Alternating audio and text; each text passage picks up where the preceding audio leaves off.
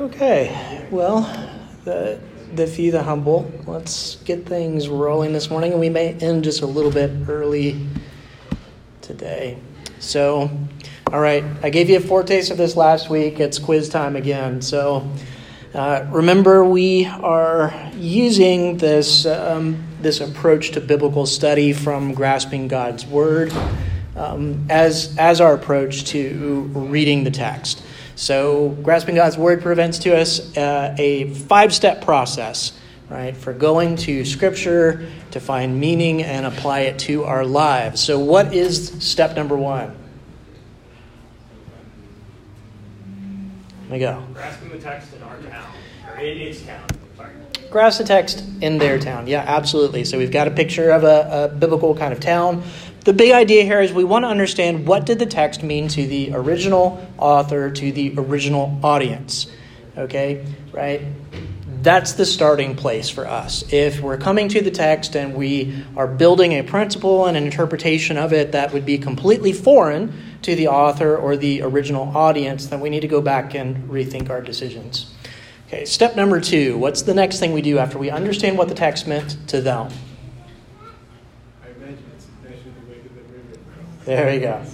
Right, so we're trying to understand what are the differences between them and us. So this little image of the river shows culture, language, time, situation, right, place and redemptive history. We have to understand the differences between them and us. Now that we understand what the text meant to them, right, what are some things that the text might have meant to them that it definitely doesn't mean to us today? So we can rule those things out. And then the third step, crossing the principalizing bridge, right? So now that we know what it meant to them, we understand the differences between them and us. What is the universal principle that transcends culture, language, time, situation, right? And then the fourth step, consulting the biblical map. And what are we doing at this point?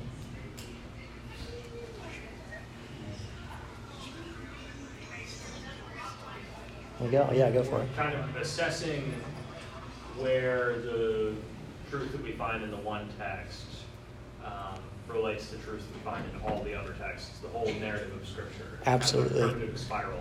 Yeah, absolutely. So we're taking the principle that we've pulled out of the text we're reviewing right now, and we're holding it against the testimony of the rest of Scripture, right? We believe Scripture interprets Scripture. Okay, so while it may be possible to come up with some sort of a crazy interpretation of one random verse, right, when we hold that up against the rest of the testimony of Scripture, it serves kind of like those guide rails on the highway, right? It keeps us in place. And along with Scripture, interpreting Scripture, what else might we want to consult at this point?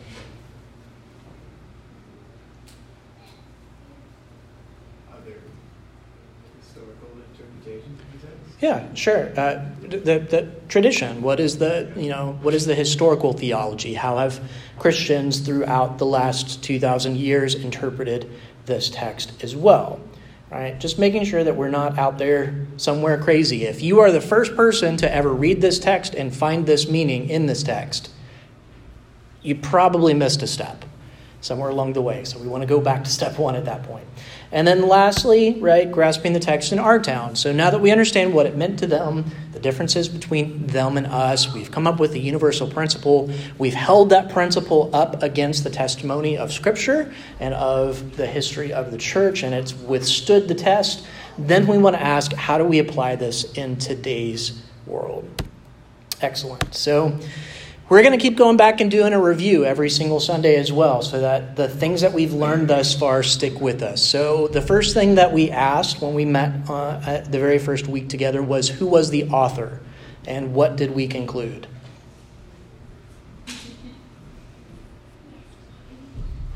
Jude. Yeah, how about that? So Jude, brother of James, the Bishop of Jerusalem, also the brother of our Lord Jesus Christ. We know that he became a believer in Christ sometime after the resurrection, but before Pentecost, right? And that he was serving as an itinerant preacher among the churches in Galilee that had been planted by the apostles. Okay, so then the second question we asked was, who was Jude's intended audience?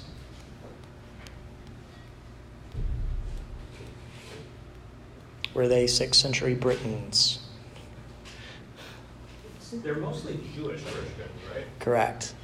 Yeah, so Jewish converts to Christianity, right, who lived in a particular place in the world. Where did we identify?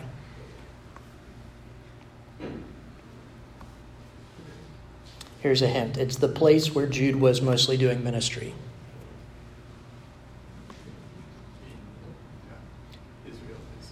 In Galilee, actually. Yeah, so first-generation Jewish Christians living in Galilee among the churches that had been planted by the apostles. Okay, so then third, we asked, what is the genre of Jude? Okay, well, is it poetry? No, it's not poetry.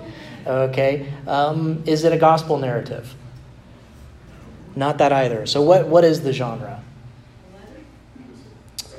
So interestingly, yeah, it is a written letter, but it was actually a speech act that was written down.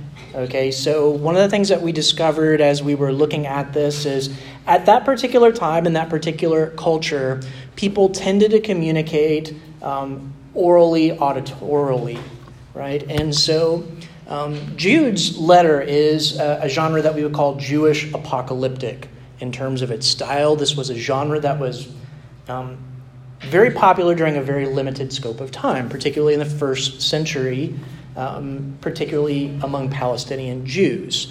So Jude is really steeped in the methods of Greek speech rhetoric.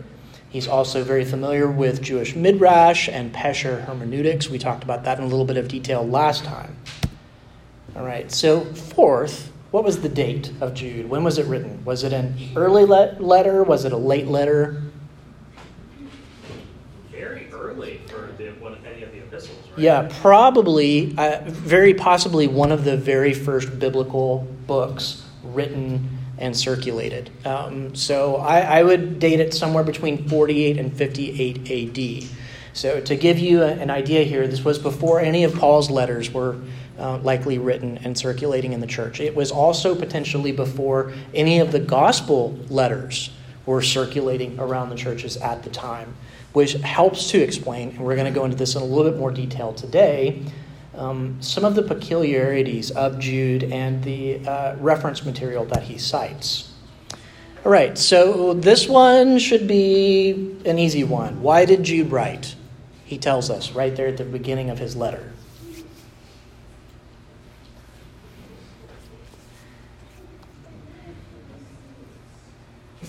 Gary, what'd you say? No. Anybody? Why did he write it? Yeah, he found that there was an issue of false teachers that had crept into the churches in Galilee, and now he's needing to write out of necessity so that the people can understand the difference between the faith that has been handed down by the apostles versus the teaching that's coming from these false teachers. Okay. So some things that Jude has to tell us about his opponents. First of all, he tells us that they were long ago destined for condemnation. Jude seems to believe that they were the subjects of prophetic condemnation going back to First Enoch, right, which is a pseudepigraphal book that was very popular in first century Judea. He writes that they were ungodly people, and this is a phrase that pops up a lot, especially in the Old Testament. Right? It's usually given in contrast to the righteous. So Jude is emphasizing, especially for his opponents, their antinomianism, right? Anti being against, nomianism being law. So these people were supposedly throwing away the Mosaic law, throwing away Christian ethics that had been handed down from Jesus to the apostles and from the apostles to the church. He accuses them of perverting grace into sensuality, which most certainly means that they're using grace as a license, right, for engaging in illicit sexual practices. They're doing what Paul tells us not to do in Romans 5 and 6, right? Should I therefore continue sinning that grace may abound? What does Paul say? By no means. Don't do that. That's not Christian. And then fourth, he says that they're denying Jesus Christ. Rather than submitting to his authority, they've become a law unto themselves. Right? So then Jude presents us with three historic examples of how God has responded to such things in the past. right? So first, he tells us about the unbelieving after the Exodus, which is a reference to the events of Numbers 13 and 14, right? These people who had been taken out of Egypt, right, miraculously through the work of the Lord, and yet their faithlessness, believing neither the power nor the command of God, provoked God's wrath and punishment. And God punished them by saying that none of them would be allowed to enter into the promised land. They spent the next 40 years in the wilderness until that generation had died.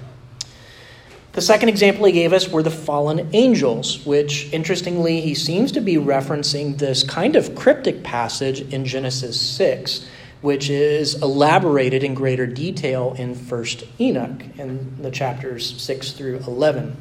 Right? These fallen angels whose rebellion against God by abandoning his creational purposes for themselves and also encouraging others, humanity even, to provoke God's wrath and judgment. And then the third example that he gives us are the cities of Sodom and Gomorrah, whose sexual immorality and pursuit of unnatural desire provoked God's wrath and punishment. So there's a theme here, right? Faithlessness, rebellion, sexual immorality, right? What does God do in response to these things? Well, historically, right, it's brought wrath and punishment. Okay, so Jude brings some indictments against his opponents. First of all, he calls them dreamers. Some translations say relying on dreams. But this is definitely intended by Jude in a pejorative way, right?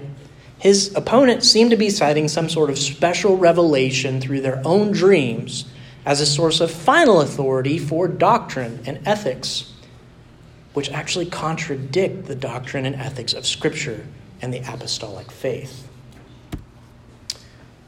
He says that they defile the flesh. And this phrase appears repeatedly again in 1 Enoch, which was really, really significant source material for Jude.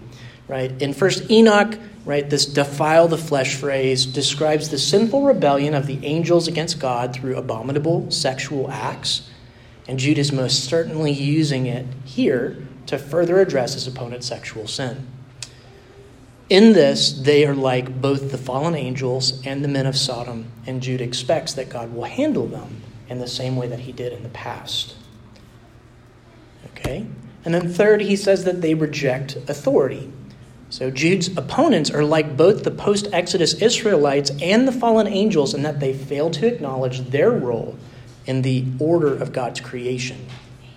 So rather than submitting to their rightful position in obedience to God, they subvert his authority and the authoritative teachings of Jesus so that they can go and pursue their own plans. And then fourth, they blaspheme the glorious ones. Jude's opponents claim to receive divine revelation that explicitly contradicts the divine revelation of the law and the gospel found in the Scriptures, found in the apostolic faith that was handed down once for all. They're claiming divine authority to challenge the apostles, the prophets, Moses, and Christ himself. And this leads Jude to a cryptic reference about the archangel Michael.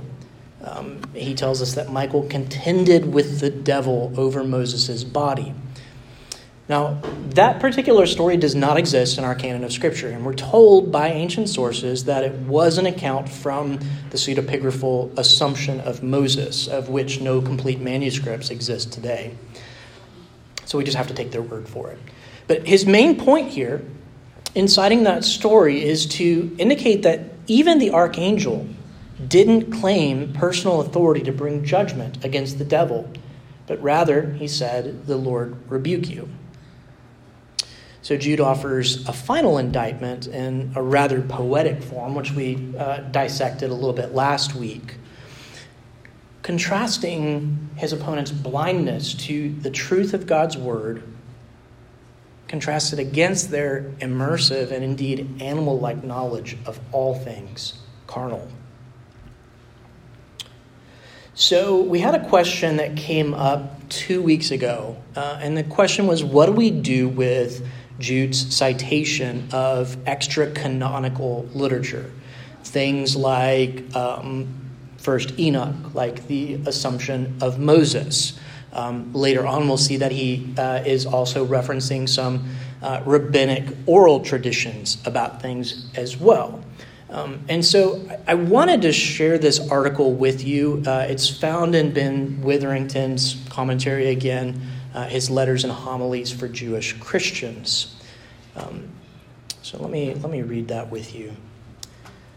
Witherington writes, Jude's use of text like First Enoch and the Assumption of Moses is precisely what placed his book in the doubtful category as scripture in the 2nd century and afterward.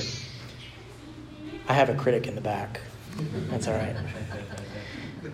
We must decide several matters. First, is citing apocryphal matter unworthy of scriptural authors? The answer must be no, and most scholars with a high view of Scripture will simply point out that God directed or inspired Jude to use the true parts of 1 Enoch. Second, in what sense is 1 Enoch true? Jude does take 1 Enoch to be a record of real historical events. Or could he have used a myth or a legend to drive home a true point? We cannot decide a priori what the biblical authors will do until we see what they actually do. Our view of inspiration must fit the text, not vice versa. A moment's reflection will suggest that it is perfectly possible for a biblical author or character to convey real truth, even about history, but using the vehicle of a fictitious story. Jesus does precisely that with the parables. Thus, what genre is 1 Enoch, and how did Jude view and use it? Did he see it as history, or myth, or some combination of mythical reflections on history? This becomes even more dramatically important when we're told that the archangel Michael debated Satan over the body of Moses, something that the Old Testament gives no inkling of. At least, Jude 6 is based on Genesis 6, 1 through 4, but not so Jude 9. At this point, we can make only some tentative suggestions as to how to deal with this. First, there's no question that 1 Enoch and the Assumption of Moses contain a lot of mythical and legendary material. Jude held this material in common with his audience. These stories had a moral for Israel. Second, the example in Jude 6 is sandwiched between two clearly historical examples in Jude 5 and Jude 7. This suggests that Jude saw the story of the fallen angels as historical. He handles Genesis 6, 1 through 4 with a restraint, unlike its use in 1 Enoch. Jude 9, however, is separated from the first three examples by Jude 8, which may suggest that Jude saw this illustration as different, and that he was now turning to fictitious or legendary examples to condemn the false teachers. A good debater would use all kinds of examples to make his case. Since, however, Jude 11 contains more biblical and historical examples, Cain, Balaam, Korah, it could be that Jude viewed all of the examples alike. The story in Jude 9 is, by definition, supra-historical, involving two more than human figures, possibly in a non-natural sphere, in which case Jude 9 could not be labeled as historical on any normal terms, though it could be real.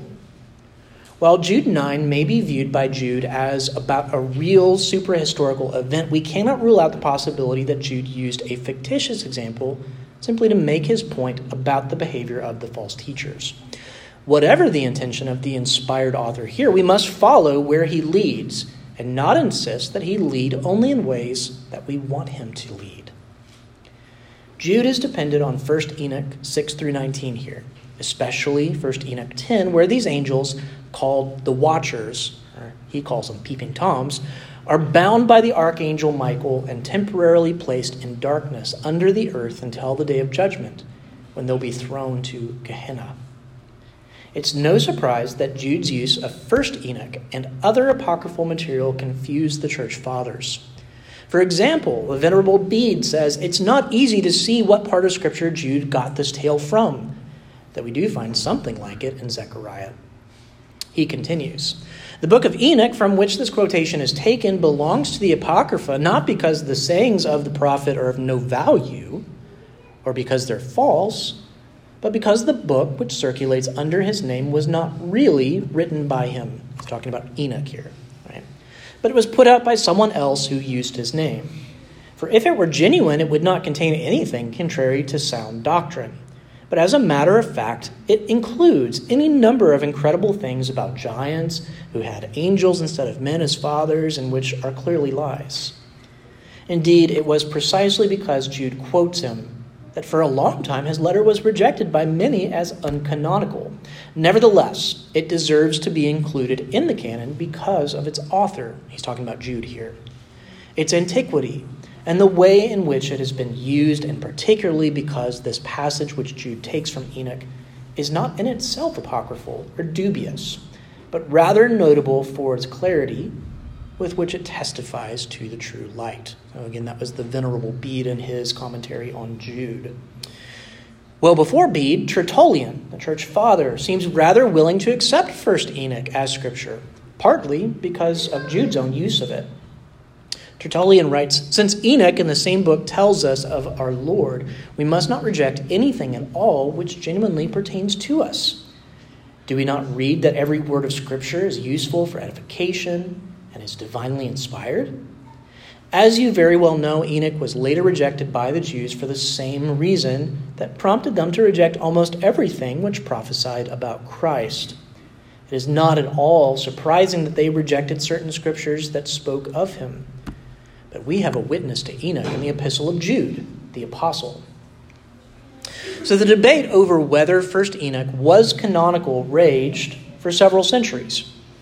And the final conclusion was negative, right? So Jerome in his De Viris Illustribus, right, in Book 4, also the Apostolic Constitutions.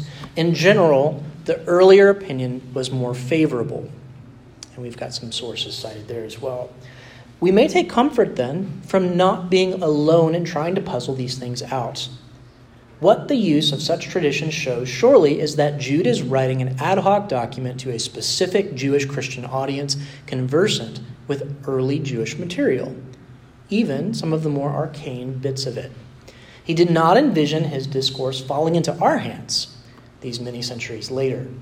The inclusion of this document in the canon of the New Testament, however, indicates that the church fathers saw it as some enduring and endearing worth, even though it was never included in the early lectionaries.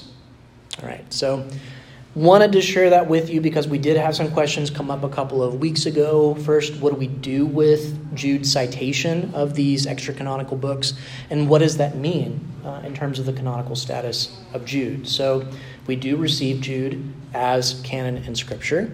There's a couple of different ways that we can deal with those citations. Either we can say that they are absolutely true, or we can say that he's using them for illustrative purposes to convey a deeper truth. Which takes us to the passage of Scripture that we're going to be looking at today. Jude is bringing further indictments and examples from the past against his opponents. He writes, "Woe to them, for they walked in the way of Cain and abandoned themselves for the sake of gain to Balaam's error and perished in Korah's rebellion." Let's pray. Blessed Lord, who caused all holy scriptures to be written for our learning, grant us so to hear them, read, mark, learn, and inwardly digest them, that by patience and the comfort of your holy word we may embrace and ever hold fast the blessed hope of everlasting life, which you have given us in our Savior Jesus Christ, who lives and reigns with you in the Holy Spirit, one God, forever and ever. Amen. All right. Woe to them, right? In the Greek, ouai autois. So this phrase shows up all over the place. So at least 8 times it appears in the Septuagint. That's the Greek translation of the Old Testament, right? So first in Numbers 21:29, "Woe to you, O Moab! You are undone, O people of Chemosh. He has made his sons fugitives and his daughters captives to an Amorite king, Sihon." And again in 1 Samuel 4:8, "Woe to us! Who can deliver us from the power of these mighty gods? These are the gods who struck the Egyptians with every sort of plague in the wilderness."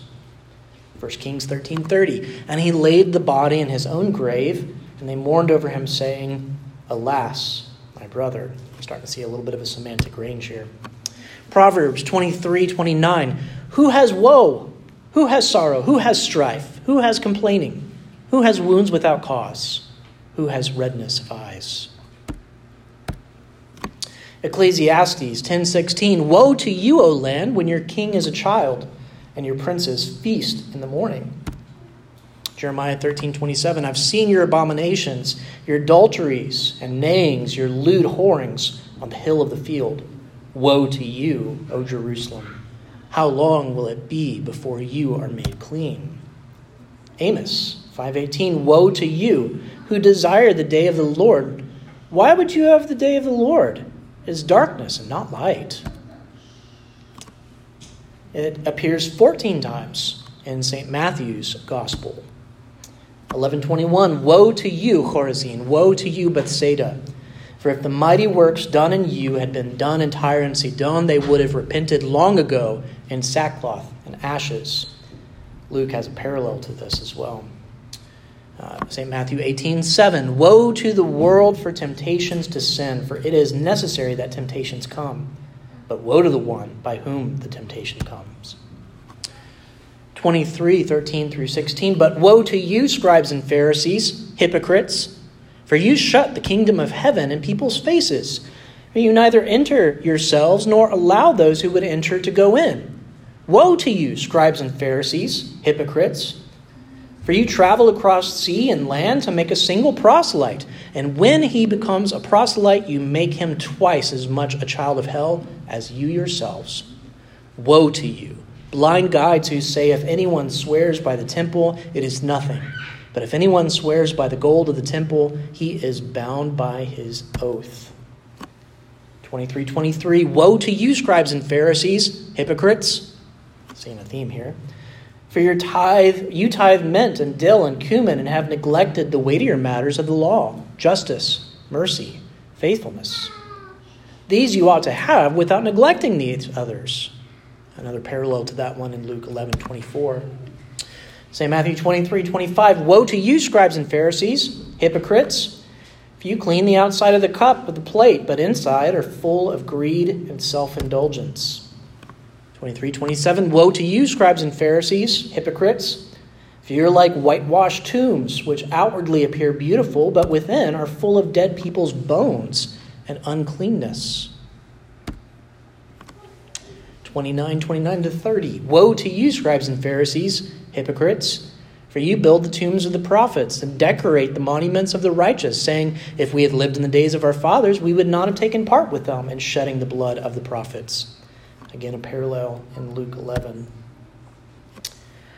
Speaking of the abomination of desolation prophesied by Daniel, Jesus says, and alas, for women who are pregnant and for those who are nursing infants in those days. And we have parallels of that in Mark and Luke.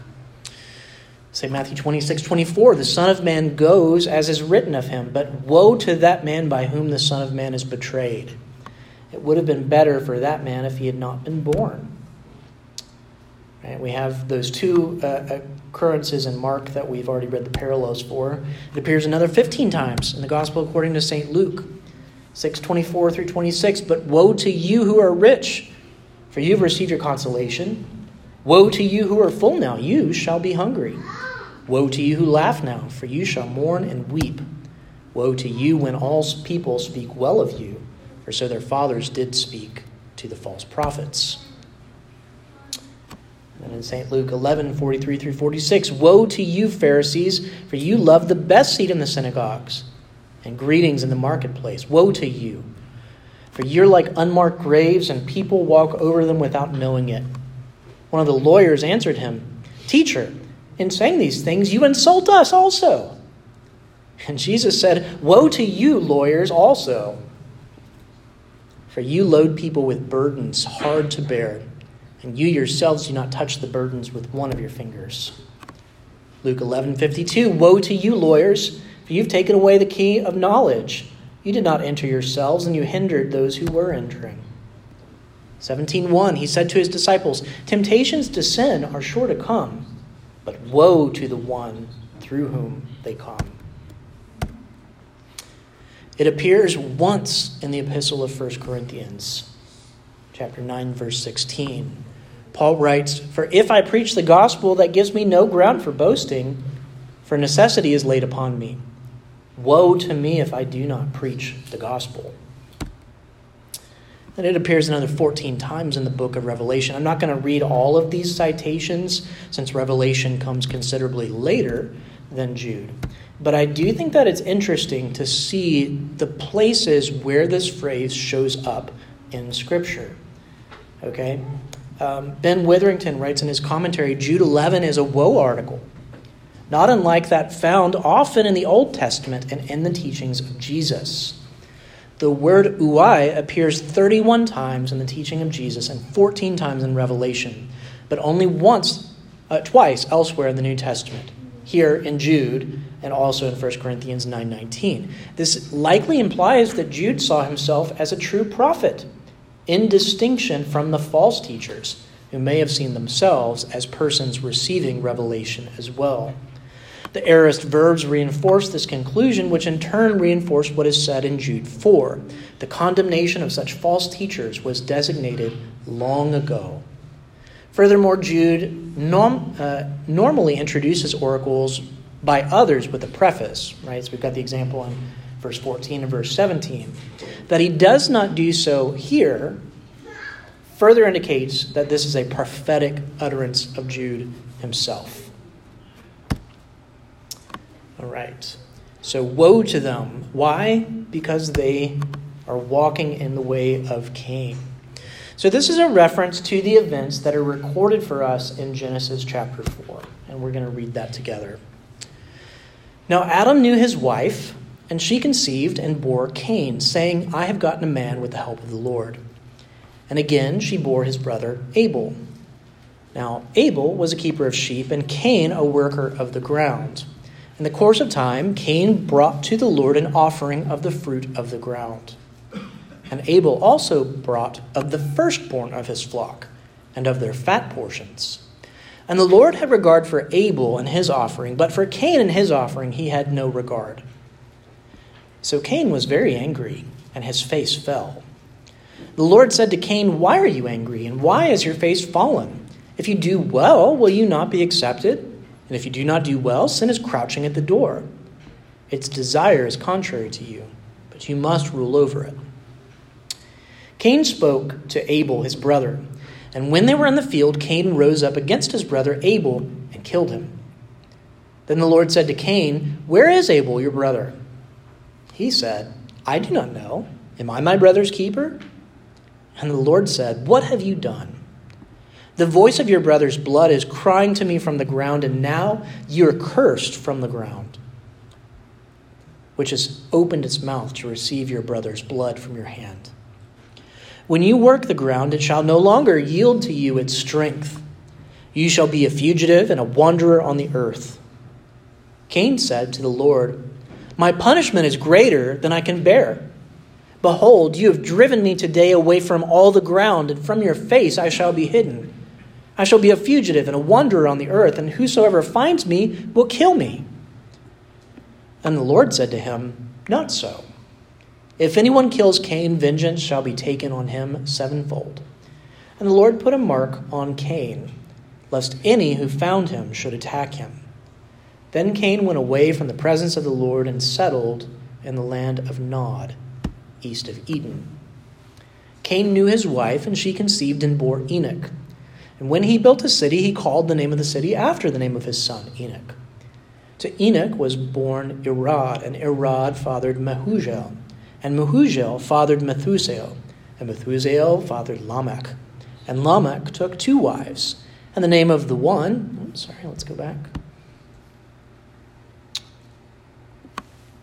The name of the one was Adah, and the name of the other Zillah. Adah bore Jabal. He was the father of those who dwell in tents and of livestock. His brother's name was Jubal. He was the father of all those who play the lyre and the pipe. Zillah also bore Tubal Cain. He was the forger of all instruments of bronze and iron. The sister of Tubal Cain was Naamah. Lamech said to his wives Adah and Zillah, "Hear my voice, you wives of Lamech. Listen to what I say. I have killed a man for wounding me, a young man for striking me. If Cain's revenge is sevenfold, then Lamech's is sevenfold." And Adam knew his wife again, and she bore a son and called his name Seth. For she said, "God has appointed for me another offspring instead of Abel, for Cain killed him." To Seth also a son was born, and he called his name Enosh. At that time, people began to call upon the name of the Lord. All right, so we can see that Cain is not presented favorably by Moses in Genesis 4, but in what particular way does Jude mean the way of Cain? We've got some possibilities here. First, we know that Cain was the first murderer.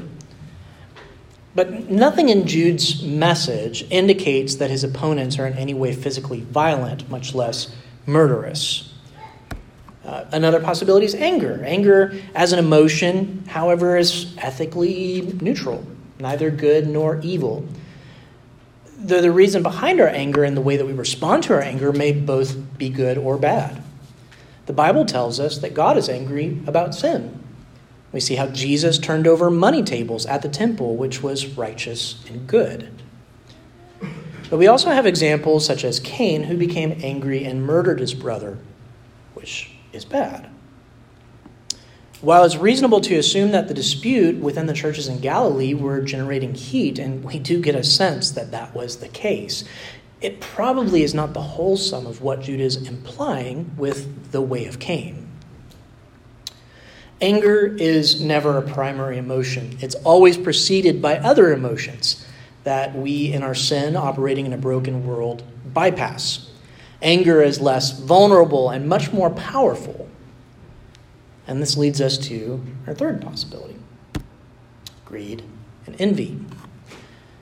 Now, while greed and envy may not be as obvious to contemporary readers of this Genesis account, it is a common theme in the rabbinical interpretive tradition of this passage.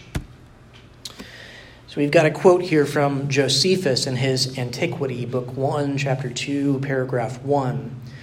Josephus writes, "But Cain was not only very wicked in other respects, but was wholly intent upon getting." In other words, he was greedy. "And he first contrived to plow the ground. Now, Cain brought the fruits of the earth and of his husbandry. But Abel brought milk and the first fruits of his flock. Now, God was more delighted with the latter oblation when he was honored with what grew naturally of its own accord than he was with what was the invention of a covetous man and gotten by forcing the ground." Elsewhere, Josephus writes, "However, Cain did not accept of his punishment in order to amendment." In other words, he didn't repent after God condemned him, but to increase his wickedness. In other words, after God threatened punishment against Cain, rather than repenting, Cain just got even more vile and wicked. For he only aimed to procure everything that was for his own bodily pleasure. He was a greedy man, though it obliged him to be injurious to his neighbors. So in other words, not only was he greedy, but he stole from other people. He augmented his household substance with much wealth by raping, right, and by violence. He excited his acquaintance to procure pleasures and spoils by robbery and became a great leader of men into wicked courses. And that's significant as well. Not only was he greedy, not only was he a thief, but he encouraged others to do the same. He also introduced a change in the way of simplicity wherein men lived before, and was the author of measures and weights. And whereas they lived innocently and generously while they knew nothing of such arts, he changed the world into cunning and craftiness. Philo, right, who writes on the sacrifice of Cain and Abel, he says, here are two accusations against this self-loving man. He's describing Cain again as self-loving. One, that he showed his gratitude to God after some days and not at once. In other words, he took his time bringing a sacrifice to God. He enjoyed life. The other, that he made his offering from the fruits and not from the first fruits. which have a name in one word, the first fruits. So in other words, he's saying that Cain, in his greed, took the best of what he had grown from the earth, and then later brought what was left over to God, right, as a sign of his greediness. First Clement in his epistle writes, "And it came to pass while they were in the field that Cain rose up against Abel his brother and killed him." You see, brethren, how greed and envy led to the murder of a brother? Okay, so it's certainly probable that Jude is speaking about anger that is provoked by greed and envy.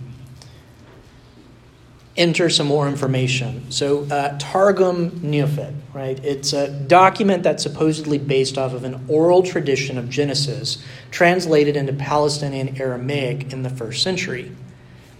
It offers some really interesting insight into another possibility of what Jude may have had in mind here. So I'm going to read that to you. "And Cain said to Abel his brother, 'Come, let the two of us go out into the open field.' And when the two of them had gone out into the open field, Cain answered and said to Abel, 'I perceive that the world was not created by mercy, and that it is not being conducted according to the fruits of good works, and that there is favoritism in judgment.'" All this is happening after God condemns Cain, right? He's pouting about it, and he's talking to his brother. "Why was your offering received favorably, and my offering was not received favorably from me?" Abel answered and said to Cain, "I perceive that the world was created by mercy, that it is being conducted according to the fruit of good works. And because my works were better than yours, my offering was received from me favorably, and yours was not received favorably from you." Cain answered and said to Abel, "There is no judgment, and there is no judge, and there is no other world. There is no giving of good reward to the just, nor is vengeance exacted of the wicked." Abel answered and said to Cain, "There is judgment, there is a judge, and there is another world, and there is a giving of good reward to the just, and vengeance is exacted of the wicked in the world to come." Concerning this matter, the two of them were disputing in the open field. Right? Targum Neophyt. Now, from this oral tradition, we can surmise a fourth possible meaning of the way of Cain, which fits quite tightly with the picture that Jude has quite vividly painted of his opponents already, that they are challenging the authority of God in order to live according to their own desires and encouraging others to do the same. We do get the sense, even from those previous readings from Josephus and from Philo, that Cain refused to submit to the judgment of God, refused to repent of his sin. And he taught others to join him in his depravity instead of repenting. So I think it's fair to conclude that walking in the way of Cain would be all-inclusive of those options that we've reviewed. Unrighteous anger, greed and envy, rebellion against the authority of God, and enticing others into sin. All right, and we're going to end a little bit early today. Next week, we're going to pick up again looking at Balaam's error and Korah's rebellion. It was just too much information to pack into one class. So if you have kids across the way, feel free to go collect them. It is 11:40 right now. If you have questions, I'll hang around for a little while. I'd love to engage with any questions that you may have. All right, well, I hope you all have a wonderful week, and we'll see you next Sunday.